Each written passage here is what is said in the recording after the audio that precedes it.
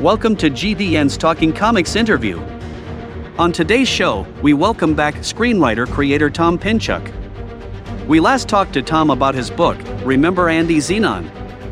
Now, Tom is once again teaming with artist Nikos Koutsis on a new series through the new content platform, Kipsel. The new series, Clash of the Classics, combines two beloved and classic literary adventure stories into new and exciting tales. Starting with the first book in the series, Don Quixote Fights the War of the Worlds. Now, here's your host, Martin Sexton. Welcome once again to another edition of GVN's Talking Comics interview. I am your host, Martin, and today we welcome back writer, screenwriter, creator Tom Pinchuk. Last time we talked to Tom, it was all about his book, Remember Andy Zenon, with artist Nikos Koutsis.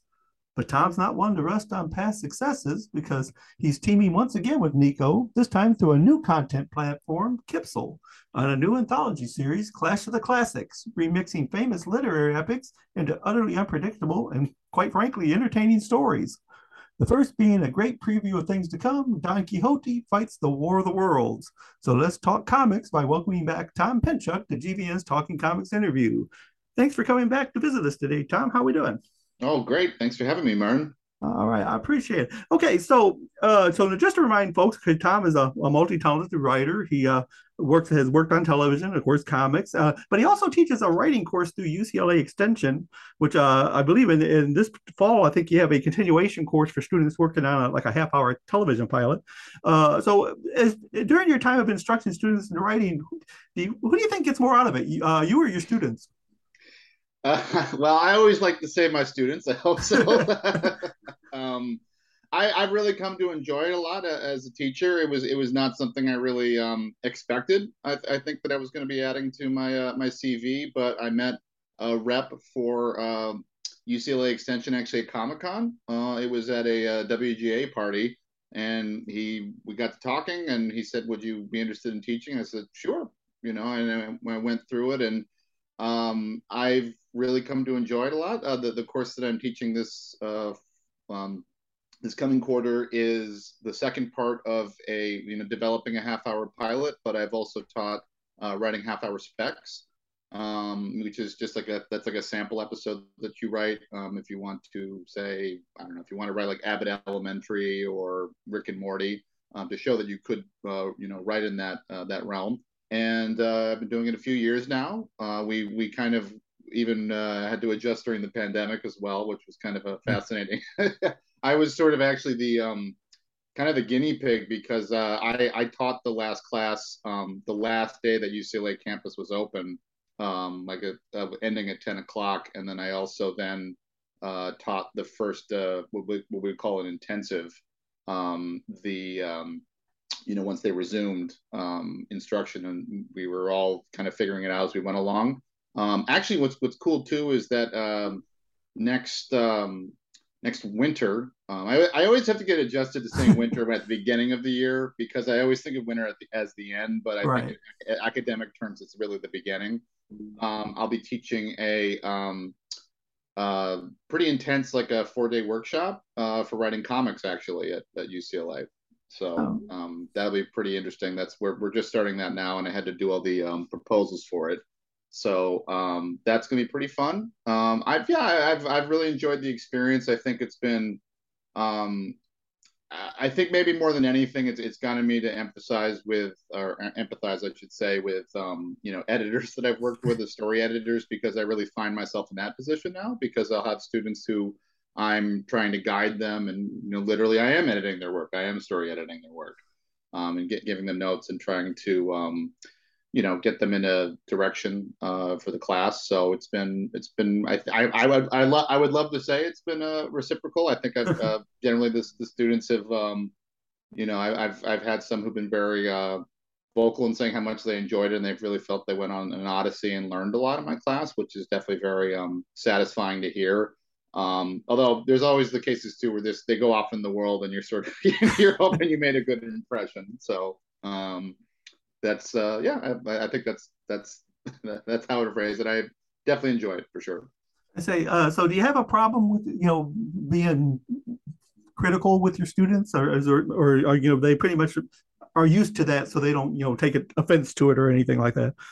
It's interesting because I didn't come in from UCLA Extension really prides itself on people who are working in the industry, as opposed to if we were dealing with a professor who may be someone who has a degree in teaching but maybe not experience writing professionally. And I think there's pluses and minuses to both for sure. There was definitely a learning curve early on that I just had to get used to.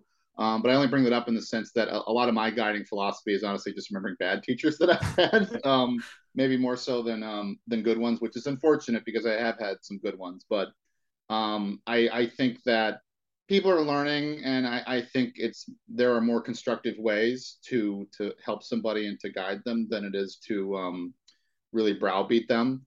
And it's something that I've heard from students and certainly experienced myself, where I think there are some instructors or teachers in any field. I mean, I think you deal with these personalities anywhere who seem to get a rise really more out of browbeating. And I don't think it's very constructive. I don't think it really, I don't think it's a good way to teach, in my opinion. I think that there are students whose work is more raw than others, for sure. But I think it's better there's always ways that you can present notes. I think that and I think my trade is in words. So I think when I'm presenting it there are ways to phrase it where you're saying the same thing and you're trying to get the same result, but I think you can phrase it more positively than to phrase it in such a way that you're trying to break somebody down, which I don't like. Okay, very good. Okay, so like I said, last time we talked, of course, we were promoting Remember Andy Xenon through Zoop, Yes. Which was fully funded. So how was that experience with Zoop, and what do you think you've kind of learned through that whole experience?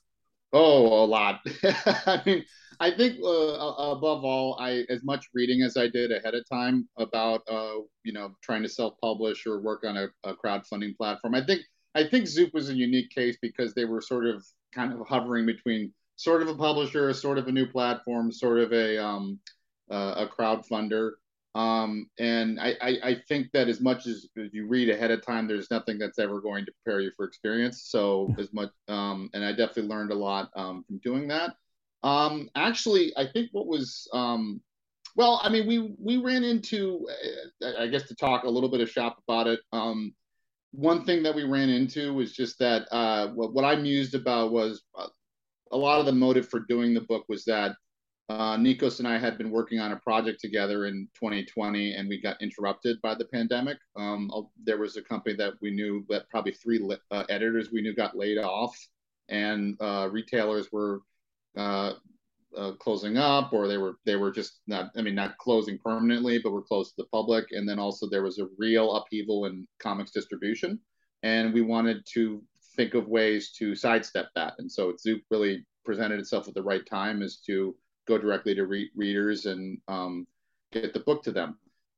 I suppose what I laughed about, I think in a few months down the line, was we ran into supply chain issues, and which everybody's dealing with in one way or another right now. And there was a time where we did have to give, as much as we tried to mitigate everything by having the book done in advance and having everything done, when it came time to printing, there was an issue because we were looking at an overseas printer that was going to be giving us a good rate, but then they couldn't give us any guarantee, or not even a guarantee, but any estimate on a shipping date, meaning that it could, if we print the book, it could come in 6 days or it could come in 6 months. And that was just unacceptable to me. I just didn't want to be, I didn't want to be doing continual updates to the readers and saying like, hey, well, I wish I had a better answer for you. So that took a little time to find a domestic printer, which we wound up doing, and we found a really good one. And then we ran into paper shortages, which sort of affected things. But then the book eventually, we got it, and people were really happy with how it came out. I think that the printing quality was great. It was like a prestige format book. I think that there's always those moments of crossing your fingers because I think the nature of the one that we were working with, they weren't really going to give us a proof copy. That was just sort of the trade off. The one that we were looking for initially was going to give us a proof, but then this one, it wasn't in the cards for that. So then we just, you try to do your best and communicate to them what paper stock you want and how you want the binding, and making sure that the files are all correct. But then you just have to have that leap of faith when the books come in, and they came out really well. Actually, what's to segue too? I mean, I've had a really fun odyssey over the past couple months because when we made the book, we never had a distributor in mind. It was really, I mean, there's so many things. I think again of a lot of the lessons I've learned from doing this is just that I I I think going into it, I didn't have a thorough grasp of what an editor does in comics, and now I think I do in all capacities, just because it is very challenging to be doing the creative aspect of producing a comic in addition to all the administrative tasks. It's a lot. In this case, also I became a distributor because I had boxes and boxes of books. I had hundreds of copies, and I didn't really plan ahead if I was going to be going to conventions or when those would be happening. And so I decided stores are opening up. I don't know if this is the old fashioned way, but I'm going to go try it. I rolled up my sleeves and I got put the boxes in the back of my trunk and I hit the road. And I went to every comic store in every area code that was around me. And I went pretty much from like city to city, county to county, even state to state. And at this count, we have dozens of stores. I'm always bad with numbers. I don't remember the exact one off the hand, but we did if you follow my newsletter, we did have a pretty long list of them. And I just found it honestly one of the best experiences of my career. I think that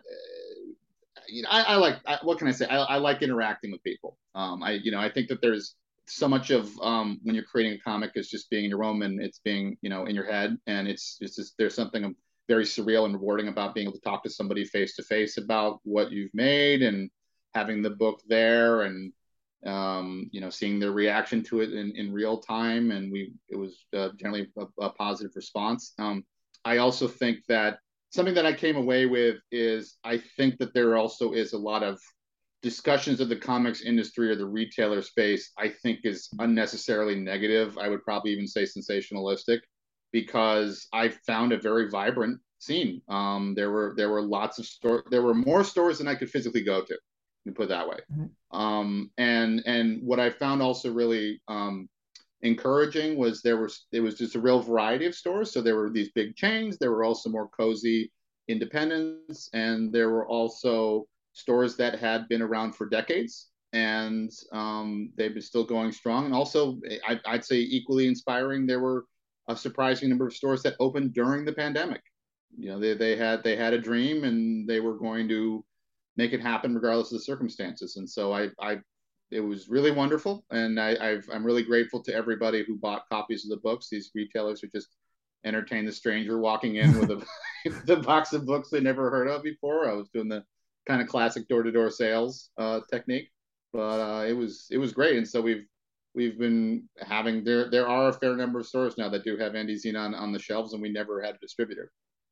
Well, excellent. So actually, you just segued right into what I was going to talk about. So good job there. Hey. So as far as Comic Cons go, like you said, they are starting to open up now. We're still fighting a little bit of the pandemic, but some of the cons are opening up. Have you had a chance to go to any of those? Yeah, I was at San Diego Comic Con last month.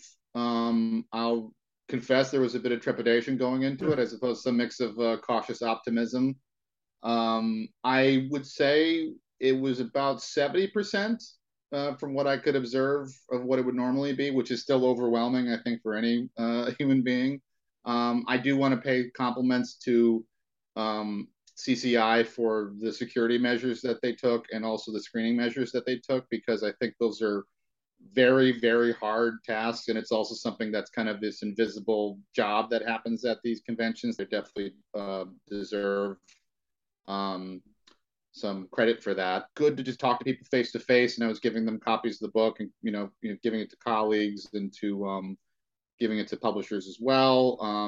Catching up with some people. I think normally, I wasn't tabling this year. I wasn't in Artist Alley, and I wasn't doing any signings. And so whenever I go to convention, I really try to attack it basically, which is maybe not the best choice of words, I suppose, now that I mentioned security, but I mean that I try to go in with like not leaving no stone unturned and no moment wasted. which usually translates at Comic-Con to me losing my voice by night 2, or at least, but definitely by day 3. And so I'll have be meeting people at conventions. It's always very charming to say, "Hi, my name's Tom. It's great to meet you." And I try to go. There's been some times where I'll go to parties and maybe I'll get triple booked, but this time I was like, look, if it doesn't, I'm not going to chase anything. If it doesn't manifest and it's not easy and it's not going to just on my lap, I'll be perfectly content staying in my hotel room and rather than going all night and getting up early and only maybe getting like a few scan hours of sleep, because I think even in a good year you're typically have, like they say, the con crud. You get some kind of some bug after the convention, and I really didn't want to risk that this time. So I knock on wood, I managed to go get through it without getting sick, and I think it was a pretty successful convention. I still think it's a little, to be totally honest, it's a little awkward when you're networking with half your face covered. I understand that. I think it's been the thing that's been fascinating in all the facets over the past few years, a couple of years, I suppose, with masking, is you forget the number of times that you talk to somebody where half their face is covered and then you see them with the mask off and you feel like they look like a completely different person. And I think that especially at a convention, it's something that if you're meeting somebody new, if you're changing business cards or what have you, it really is.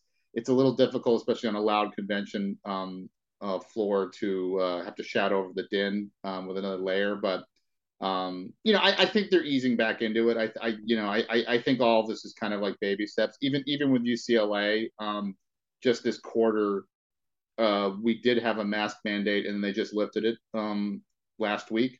So I think a lot of this is incremental updates. So I had a good time. I enjoyed Comic-Con. It was definitely worthwhile to go to. I coincidentally, I suppose, but I won't. It looks like I won't be going to any other conventions for the rest of the year, but not because of any kind of like leeriness on my part, but mainly just because I have a conflict actually like every weekend that they're happening. So Right. Okay, so let's get talking about what's going on now. Okay, so you've hooked up with Kipsel, which is a new content platform with kind of a unique sales model. Can you tell us a bit, our followers, a little bit about it and how you got connected with them? Well, I think the second part I'll start with, and I'll get the first. There's Victor Shuker, who's one of the partners in the company, is a friend of mine. I've known him a few years, and he reached out to me. And initially, they were looking to be getting into they were looking to get into the space of just a content platform. It was initially for books. I think it's mostly for books, and I think there's some music on it right now. And they were interested in doing comics, and so initially I was just getting consulted, and I think they liked what I was telling them. I guess the advice I was giving them about comics, so they asked me would I want to pitch something to them, and I said sure.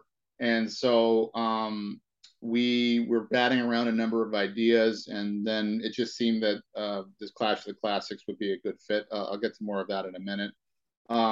As to how their business model works, I think their approach was that they felt that having like a street team for a book is maybe like it was effectively kind of taking word of mouth, I think, to like the next step, meaning that if perhaps you incentivize people who are already likely to like try to talk a book up to their friends in the digital space. I think I think there's been a bit of an adjustment over the past like a few years in terms of, okay, well, there was a whole notion of collectability and trading and so on and so forth when you had physical media that maybe doesn't translate as much when you have digital. And I think what their approach was with this sales model was to bring more of that back. So the notion being that if you buy Clash of the Classics, you then have the option actually to sell it to friends. So it won't be for as much, but it'll be for a percentage of the cover price. And the hope is that if we have someone who's really taken with Clash of the Classics and really wants people to read it and to share in their enjoyment of it, now they have just like that much more incentive to do so. So as far as I know, I think they're the only ones doing that.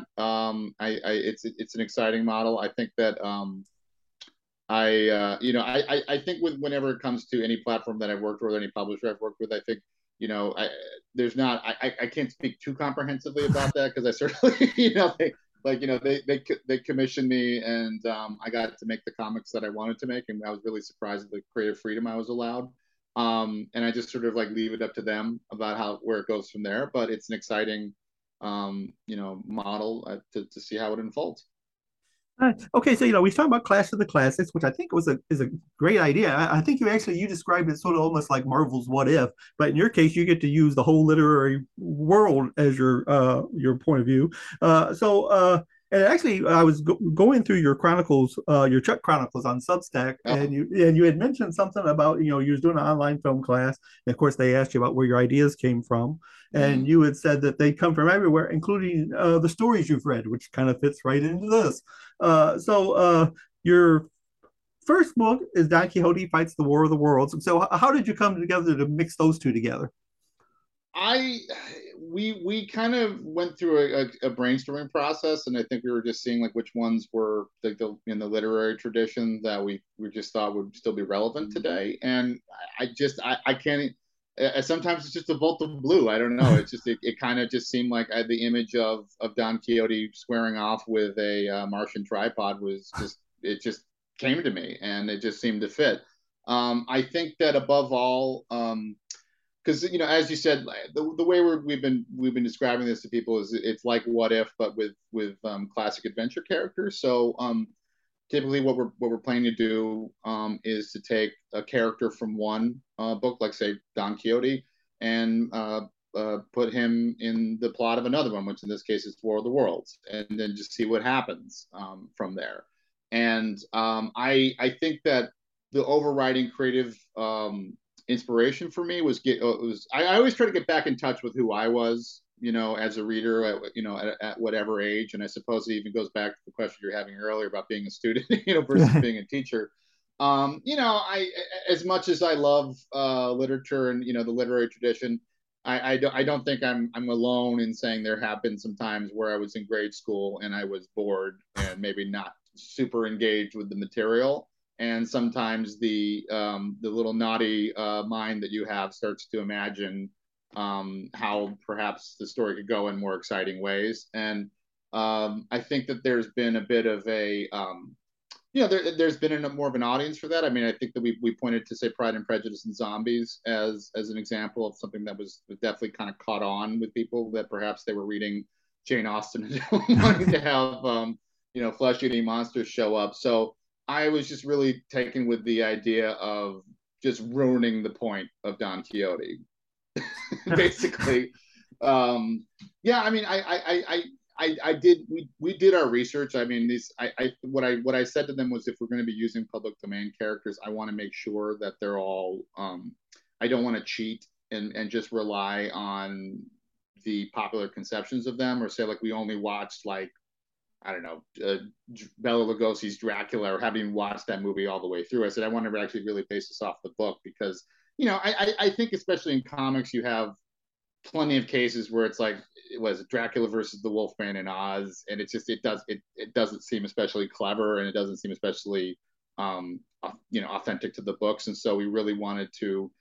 What I found more inspiring was getting into the nitty gritty details and trying to make it like sort of play it straight, despite how ridiculous it gets sometimes.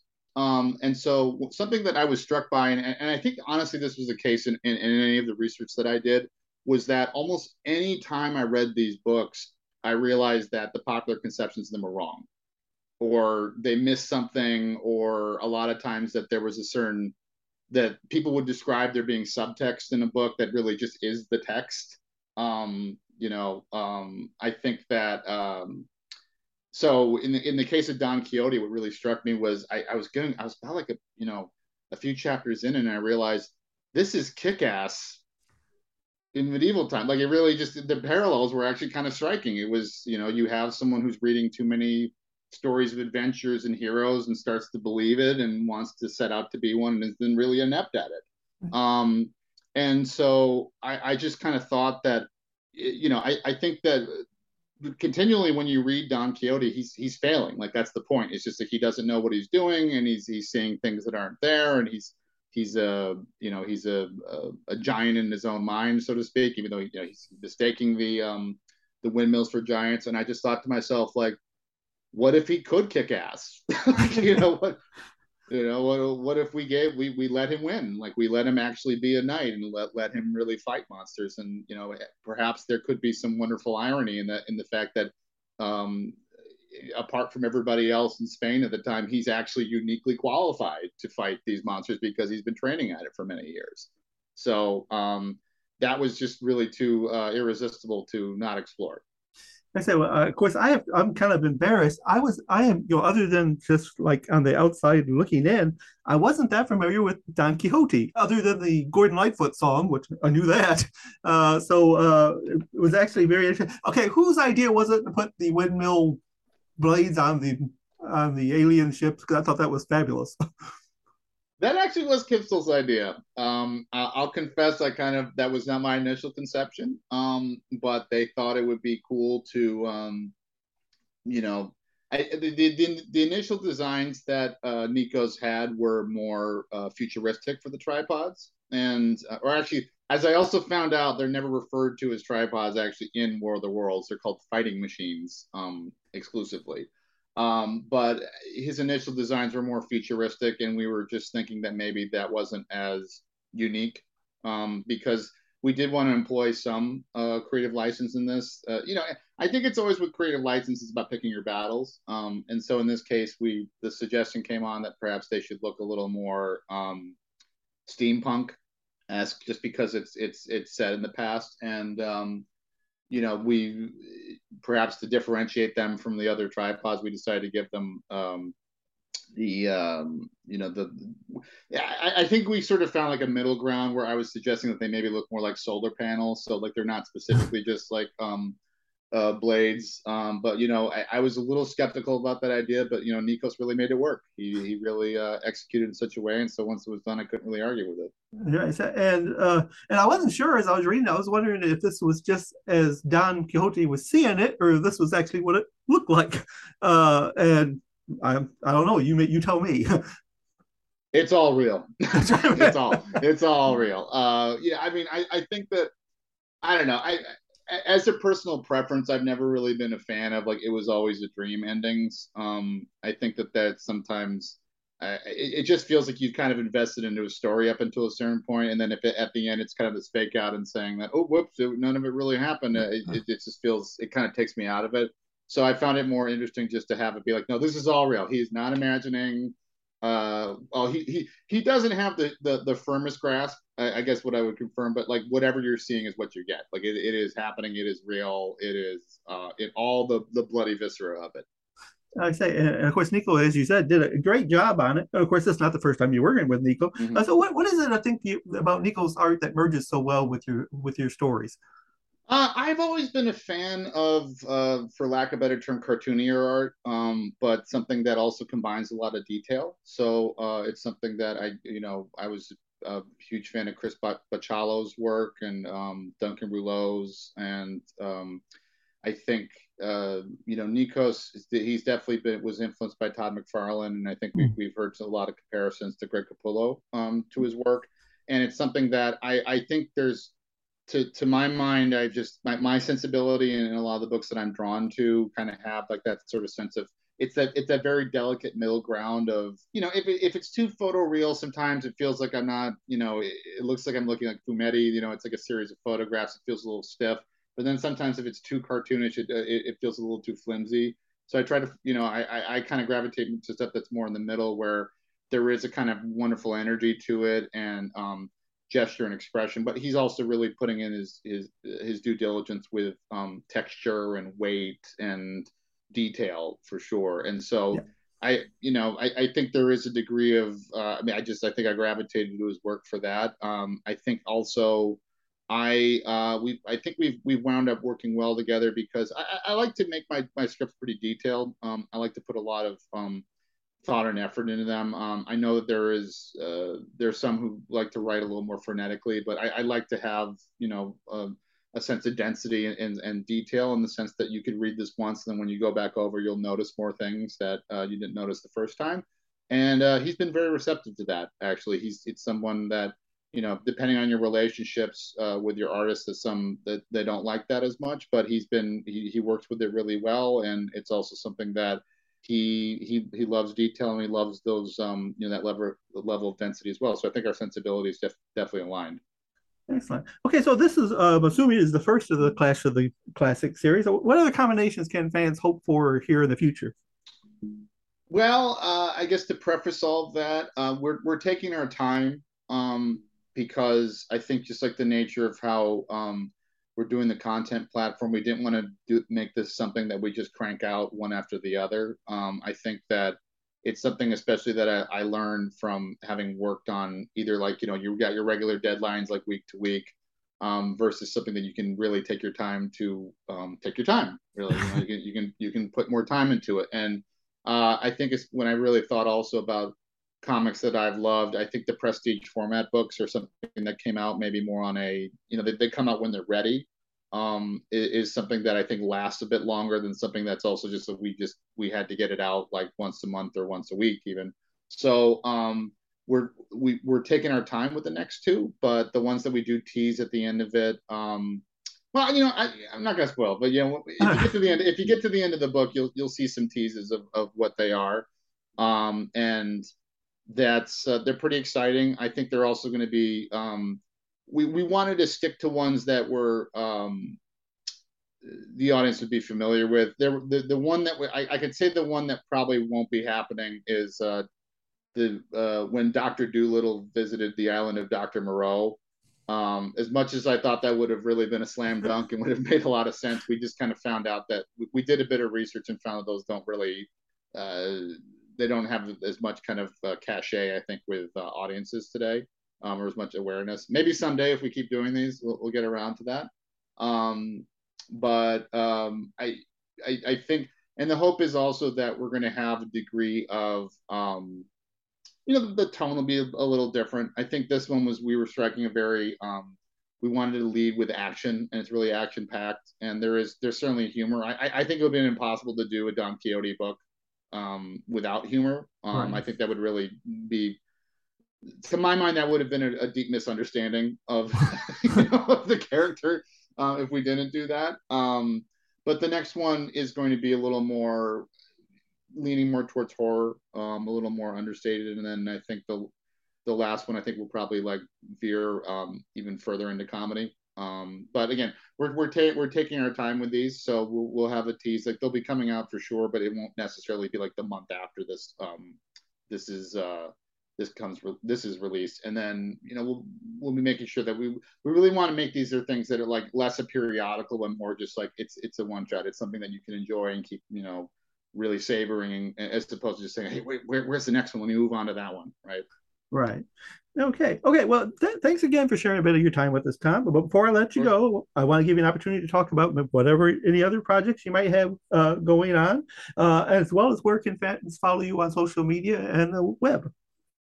Well, I guess the answer to the second one would be I have, as you mentioned, I have a newsletter called the Chuck Chronicles that's on Substack, and so and I'm on Twitter. I honestly started the newsletter because I just couldn't keep up with social media. Like I think it goes back to I think that became especially even more of a concern when I was editing the comics as well as producing them and also distributing them, where it's just there's only so many hours in the day, and I just don't I couldn't really keep up with doing like daily updates, let alone even like hourly, the way that some people can. So what I like about Substack and having a newsletter is I can you'll probably get about every once about a month or so, and I'll go into a lot more detail than and I prefer that as well to trying to get something to say like 140 characters or whatever the limit is these days. So that'll be the place. Actually, I can mention now that you bring it up, I did recently do a story in Moon Lake, which was the latest volume of Moon Lake at Heavy Metal. It's called Guide to the Dark Side. I did that with I was picked by actually the Dan Fogler, who's an actor whose renown has been increasing a lot lately. He was just in The Offer at that story about the Godfather, or that miniseries about the Godfather. Yes. He played Francis Ford Coppola in that, and then he was also in Fantastic Beasts. He's one of those character actors that when you see, you'll probably realize you've seen him in dozens of things already. And yeah, he handpicked me to do a short story for his anthology, Moon Lake, which is like a really, more like offbeat and kind of demented. I'd say it's like a more Adult Swim take on, say, like Tales from the Crypt. It's a horror anthology, but it veers more into kind of crazy comedy. So I did a story for that called Batshit Bottled Brilliance, which I'm helpful. it was, yeah. Well, it was funny because I think I brought that up just sort of like offhandedly, sort of as a joke before, as a placeholder before we found the real title. And then Dan said, like, no, that's great. We're going to go with that.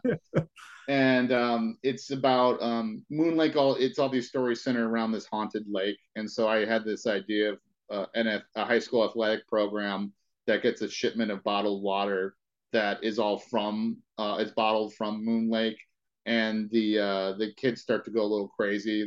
There's degrees of like possession, but then the athletic director sees an opportunity to actually turn their program around because they're literally playing like demons, and so it gets crazier from there. It's the elevator pitch I've been using for it is like it's like Hoosiers from Hell.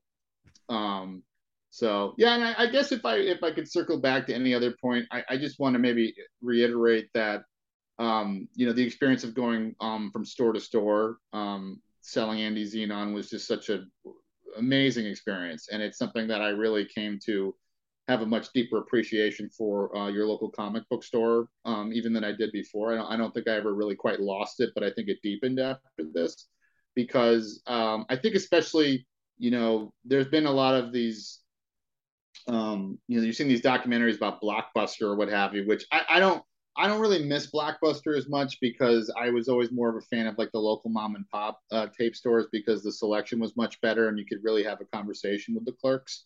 And it's something that's gone now. It's you can go to Redbox, Right. and you're not really talking to anybody, or you go on Netflix and you're just having an algorithm pick things for you. It feels very impersonal. I don't think honestly I found a really robust industry. Like I said, I think in comics, I think there are some industries I feel like are really like actually honestly I think they all are. Like I think everybody loves the sky is falling narrative. Like I'll talk to some people and saying like, oh, I don't think there's going to be any more like big blockbusters anymore. Like they're not going to be making any more of this like blockbuster series. They're like, I mean, these make $1 billion. Like I don't think this movie business is hurting right now.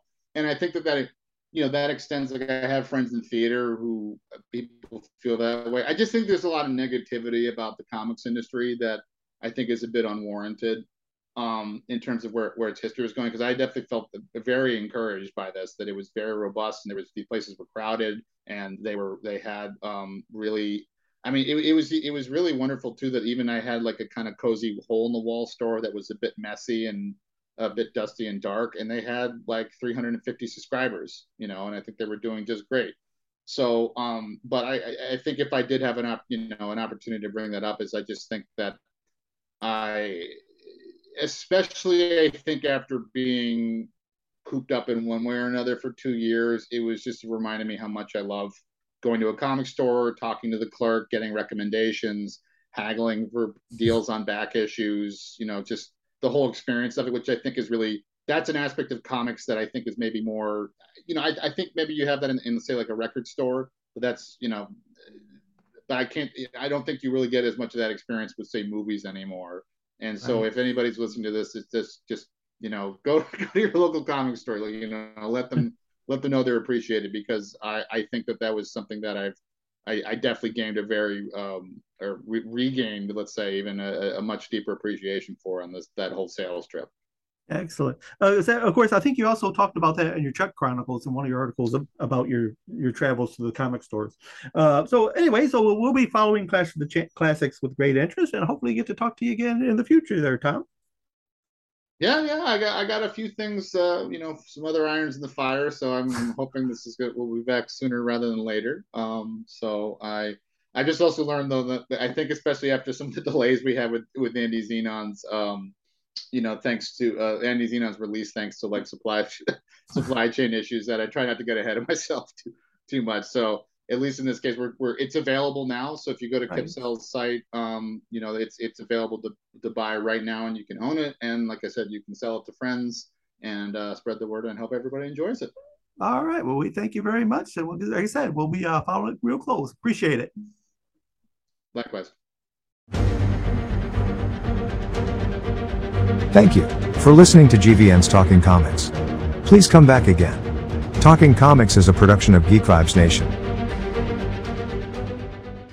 BetMGM has an unreal deal for sports fans in Virginia. Turn $5 into $150 instantly when you place your first wager at BetMGM. Simply download the BetMGM app and sign up using code Champion150. Then, place a $5 wager on any sport. You'll receive $150 in bonus bets, regardless of your wager's outcome. And if you think the fun stops there, the king of sportsbooks has plenty of surprises in store. Check out daily promotions, same-game parlays, live bets, and so much more. Download the app in Virginia today and get $150 in bonus bets instantly from your first wager. Only at BetMGM. BetMGM and GameSense remind you to play responsibly. See BetMGM.com for terms. 21 plus only. Virginia only. New customer offer. Subject to eligibility requirements. Rewards are non-withdrawable bonus bets that expire in 7 days. Please gamble responsibly. Gambling problem? Call 1-800-GAMBLER. Promotional offer not available in Washington, D.C.